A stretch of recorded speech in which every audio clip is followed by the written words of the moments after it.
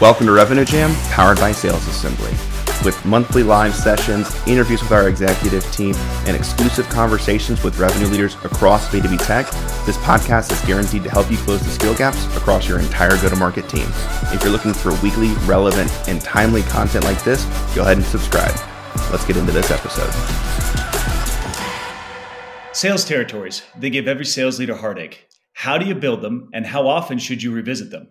Let's dig into those details during this episode of Closing Time, the show for go-to-market leaders. I'm Dave Osborne, Chief Sales Officer at Insightly, and I'm joined by Brad Rosen, President of Sales Assembly. Welcome to the show, Brad. Thanks. Great to be here. So, Brad, back in the day, life was pretty straightforward when it came to territories, right? You got a map, and you just drew up different geographies that made sense, but times are changing, right? In the era of more remote work, is that even a realistic approach, or how should leaders be thinking about this? Yeah, I guess no more yellow pages, just like, all right, take letter H. But yeah, I mean, I think it is very different, and I do think what's interesting is it's almost like the pendulum swung, and I feel like it's sort of starting to swing back a little bit. But I think a lot of times when we thought about territories, when we started to look at remote work and folks living in different places, especially reps living in different places, we kind of threw that out the window and said, well, let's just make sure that we have potentially equitable books and making sure that everything makes sense from like a time zone perspective. So I do think time zone is actually a very big deal, right? We don't want necessarily someone handling New York when they're on the West Coast because they're not waking up for potentially 3 hours after your prospects and customers are. So that's definitely something to keep in mind. And when we think about going to see customers, that stopped for a long time, but I do believe that that's actually an advantage right now. If you're going to see customers, prospects, and having meetings, I think it's a lot easier to churn off of tools, to ghost people, to do all these things that like ideally are not happening, but it's easier to do when you don't have a relationship with the person. You haven't met them. You don't know about what makes them tick, what they enjoy doing, about their family, things like that. When you build a relationship with someone, you have a lot better opportunity to help them through their challenges and problems, and you're going to keep, hopefully the business relationship going. So as far as territories, I do think it's important to think about how can we at least create pockets where if you want to go visit a certain city or a certain place, you'll have a handful of meetings to be able to do that. And I also think that it's very challenging these days because your prospects and customers are also in different places. So just because your headquarters says you're in New York City, your VP of sales, your head of finance could be in Bozeman, Montana, or Jacksonville, or like anywhere. We don't really know. So are you breaking up your territories by headquarter, by where your target buyer is? There's a lot of different factors to consider. For sure. And I mean, it also has something to do with the corporate maturity of your business, right? If you're a startup, like I think about territories, there's somewhat of like a spectrum, right? If you're a startup, maybe you're more on the wild, wild west side, right? Where you don't need as much rigidity to how you're deploying territories versus if you're a much more mature company or a public company, perhaps you're at a point of certain scale where you need to have very defined territories, right? Defined guardrails. So when I think about that, there's a lot of ways people approach it, right? When you're trying to segment accounts, right? We talked about geographies. There's also vertical approach. You could do named accounts if you're up to it, to have the RevOps team to support it.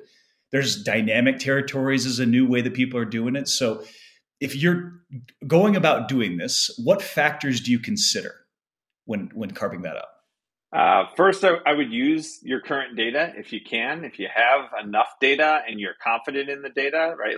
Let's understand exactly where our best customers are coming from, and not just like most customers. Like the most customers are in this city, but when we say best customers, we're talking about conversion rates and how long it takes them to get through the sales cycle, on average, how much they're paying, are they retaining, are you able to upsell them? Those are your best customers, right? Like there's more that goes into it than just, I can sell them really quickly.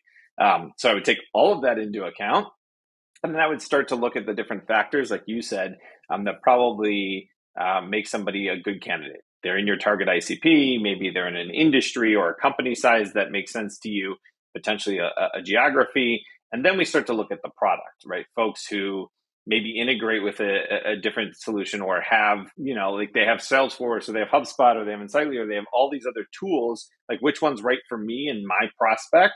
I want to make sure that I'm focused on those folks because they're going to be better to sign up. And so when you're talking about equating different books and making them equitable, I typically say, like, you can start with what you think is right. Like, you're typically not far off with the top 3 or 5 different, focal points. Now, if you really want to go deep, you could start to run a regression model. And you can do that. I think that's very valuable. But what you're typically going to find is like the 3 to 5 that you thought were really important. Those are obviously typically show up high. And then there's probably like 2 or 3 or 4 other factors that you didn't think about that might play into making the books equitable. Absolutely. So maybe a trick question for you, but it's kind of one of those chicken and egg kind of thoughts, Brad. So are the best reps the best because they have the best territory, right? Like, I know a lot of sales leaders struggle with this. Should the best AEs get the best territories? Or do you think it's better to have evenly distributed accounts across the team? That's a tough question. I actually, I made a post about this a little while back, but let me say this. I understand the premise of the best reps should get the best accounts because in theory, you would have the best chance of closing, which should drive the most revenue.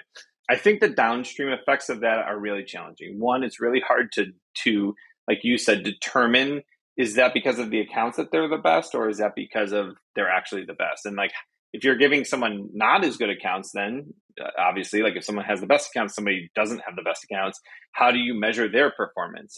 You'd probably have to adjust their quotas, and are you doing that in a equitable fashion? But I would most importantly say, like, the culture that drives, I think, is challenging. It's a very dog-eat-dog culture, and you're now competing against your peers to become that best, to get the best territory.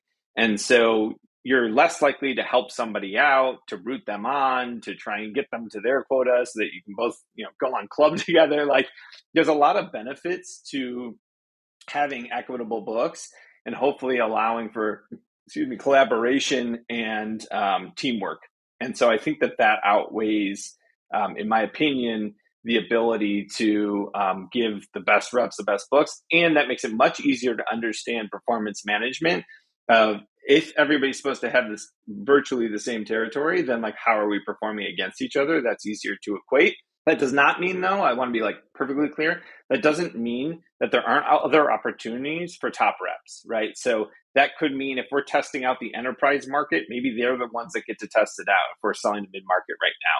Or if there's certain inbound opportunities from a big client that comes through one of our executives, maybe they get the chance to kind of take that deal and run with it because we feel good about what they're doing. We want to reward that positive, we want to reward that, the production of the top reps. So I do think that there's ways to reward the top reps to get more out of them, but still ensure that everybody has an equal opportunity to hit their goals, to make money, and to continue to progress their career.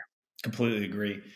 Side note, for any reps, high-performing, experienced AEs out there interviewing for a new job, make sure to ask about your territory. That's right. Before, in the negotiation, I think it's a critical part to like how they're setting you up for success. Right. But yeah. What's this territory? Is it new?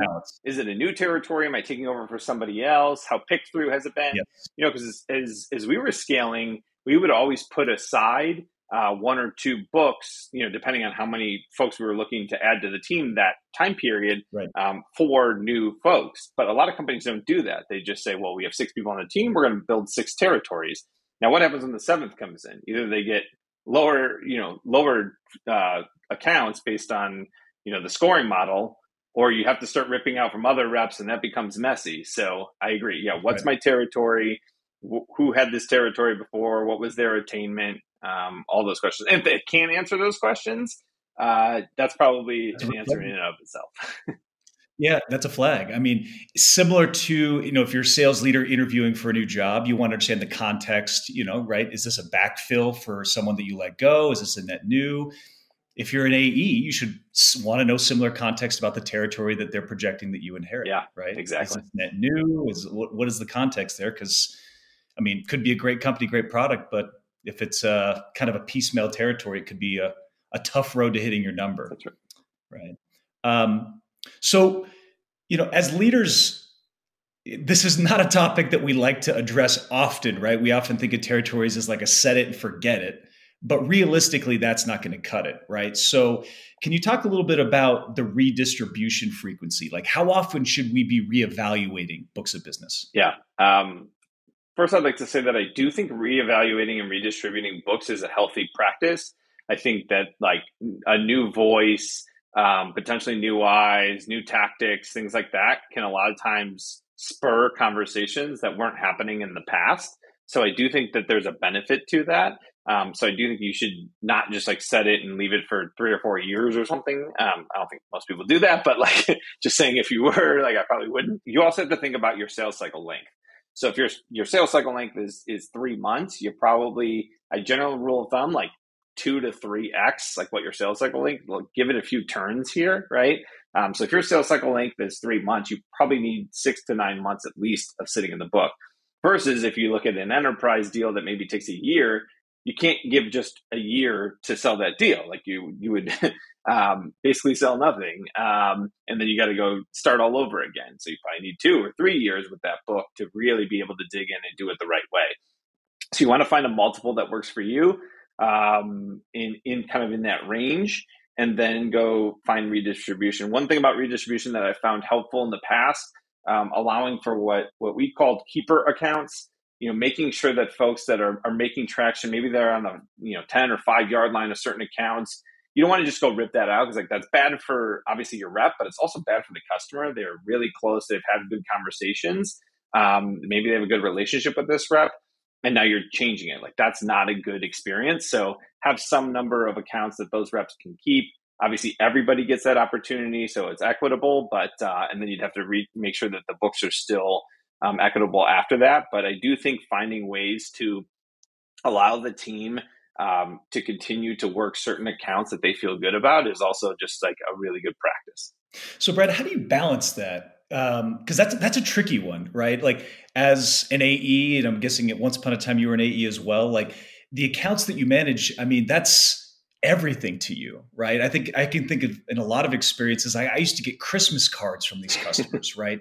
So losing these accounts was a really tough practice, right? And now being in the leadership seat, it's like we understand that we do have to redistribute books, right, to make sure that we're scaling the company appropriately. But how do you balance that with, reps that obviously don't want to lose these accounts, but this is for the greater good of the business? Like, what's your approach, or what do you consider when addressing that difficult problem? Yeah, I do think it's important to think about if you're switching accounts of current customers. I think that's a different practice than if you're all new business focused. Current customers, we don't want to disrupt as much as possible. We want to keep consistency there because that's actually like a very high trigger for churn is multiple CSMs and different points of contact and losing context. So that's probably like a whole separate discussion that we could have. But let's just focus on new business for a minute here. I do think it's challenging. And so that's why maybe like some of that keeper stuff can help out. But I also do think it's one of those like things tend to come out in the wash. Like you're going to find really good accounts that you are given. And also what you mentioned around making sure that we believe that everybody has the opportunity to hit quota. So for instance, we brought in those few reps that we talked about before, making sure again that the books are equitable across everybody after say a fiscal year. And then also thinking about other ways that we can infuse new accounts into those books. So potentially we expanded our ICP, potentially we said each person only had 200 accounts and now we'll give you 300. So there's also ways to increase the territory, increase the book size to give larger opportunities. But yes, I think overall, you're probably going to win some and lose some. And hopefully you've set up the plan and the territory so that in general, folks are winning more than they're losing, or else then there's probably something that you could do differently. Yeah, it's a great point. Thanks for calling that out. And I think, another thing that I've seen is the common complaint from AEs, and this could be more of a side note here, but typically if your company's growing and scaling rapidly, territories are shrinking, right? And if your company is maybe not growing as well as you hoped, that's where territories maybe get bigger. So, keep that in mind, AEs, is that every year I hear AEs complaining, hey, my book is shrinking this and this. Well, that's because your company's growing. It's actually typically a good sign. So don't be super disheartened by that if that's the case. So as we think about redistributing books, right? Like, what are some of the pros and cons that leaders should be aware of and maybe get ahead of when they're going about this process? Yeah, it's definitely finding out if there's any reason why you should continue on a certain account. We talked about that enough. I think there's also probably opportunities to give. We used to allow, like, and it sounds kind of wild west out there, but like trades, for instance. So if you found an account that it wasn't necessarily a keeper, but I really wanted that account or I knew them. If you could find another AE to kind of get that back, and you'd be like, hey, I'll take this account from that account. It kind of made it a little fun. And then we would check it to make sure like there was still equality within the book, or at least within reason. But I do think that's interesting because, like I said, this goes back to our discussion about giving the best accounts to the best reps. If you're in that situation, you're not trading accounts. Like, that's not happening, right? Because like you're competition. Whereas when everybody's equitable and you're trying to help each other out, one account doesn't mean anything to me, but it means it to you, then I'll give you that account. I'll go after this other one. And then next time when I want an account, you'll get me back. So I do think it's figuring out where are those pain points where if somebody lost a certain account, it wouldn't feel good, and they feel like they have an opportunity to close that account. So I think that's important. I do think it is important to understand if there are opportunities or ways that creating a certain territory would impact the business. So for instance, if I'm spending some of my time in San Francisco and some of my time in Chicago, then maybe I should have accounts in those two places, right? As opposed to just one of those places. So I would think about, are there opportunities to maximize certain territories for certain reps given their situation as well. And maybe even like their background. So if they have a background in a certain industry, maybe we want to make sure they have that, territory of industries. And if they have, certain customers that they have a relationship with, are there opportunities for them to get those accounts as well? So trying to find optimization points is really important. A lot of variables to consider.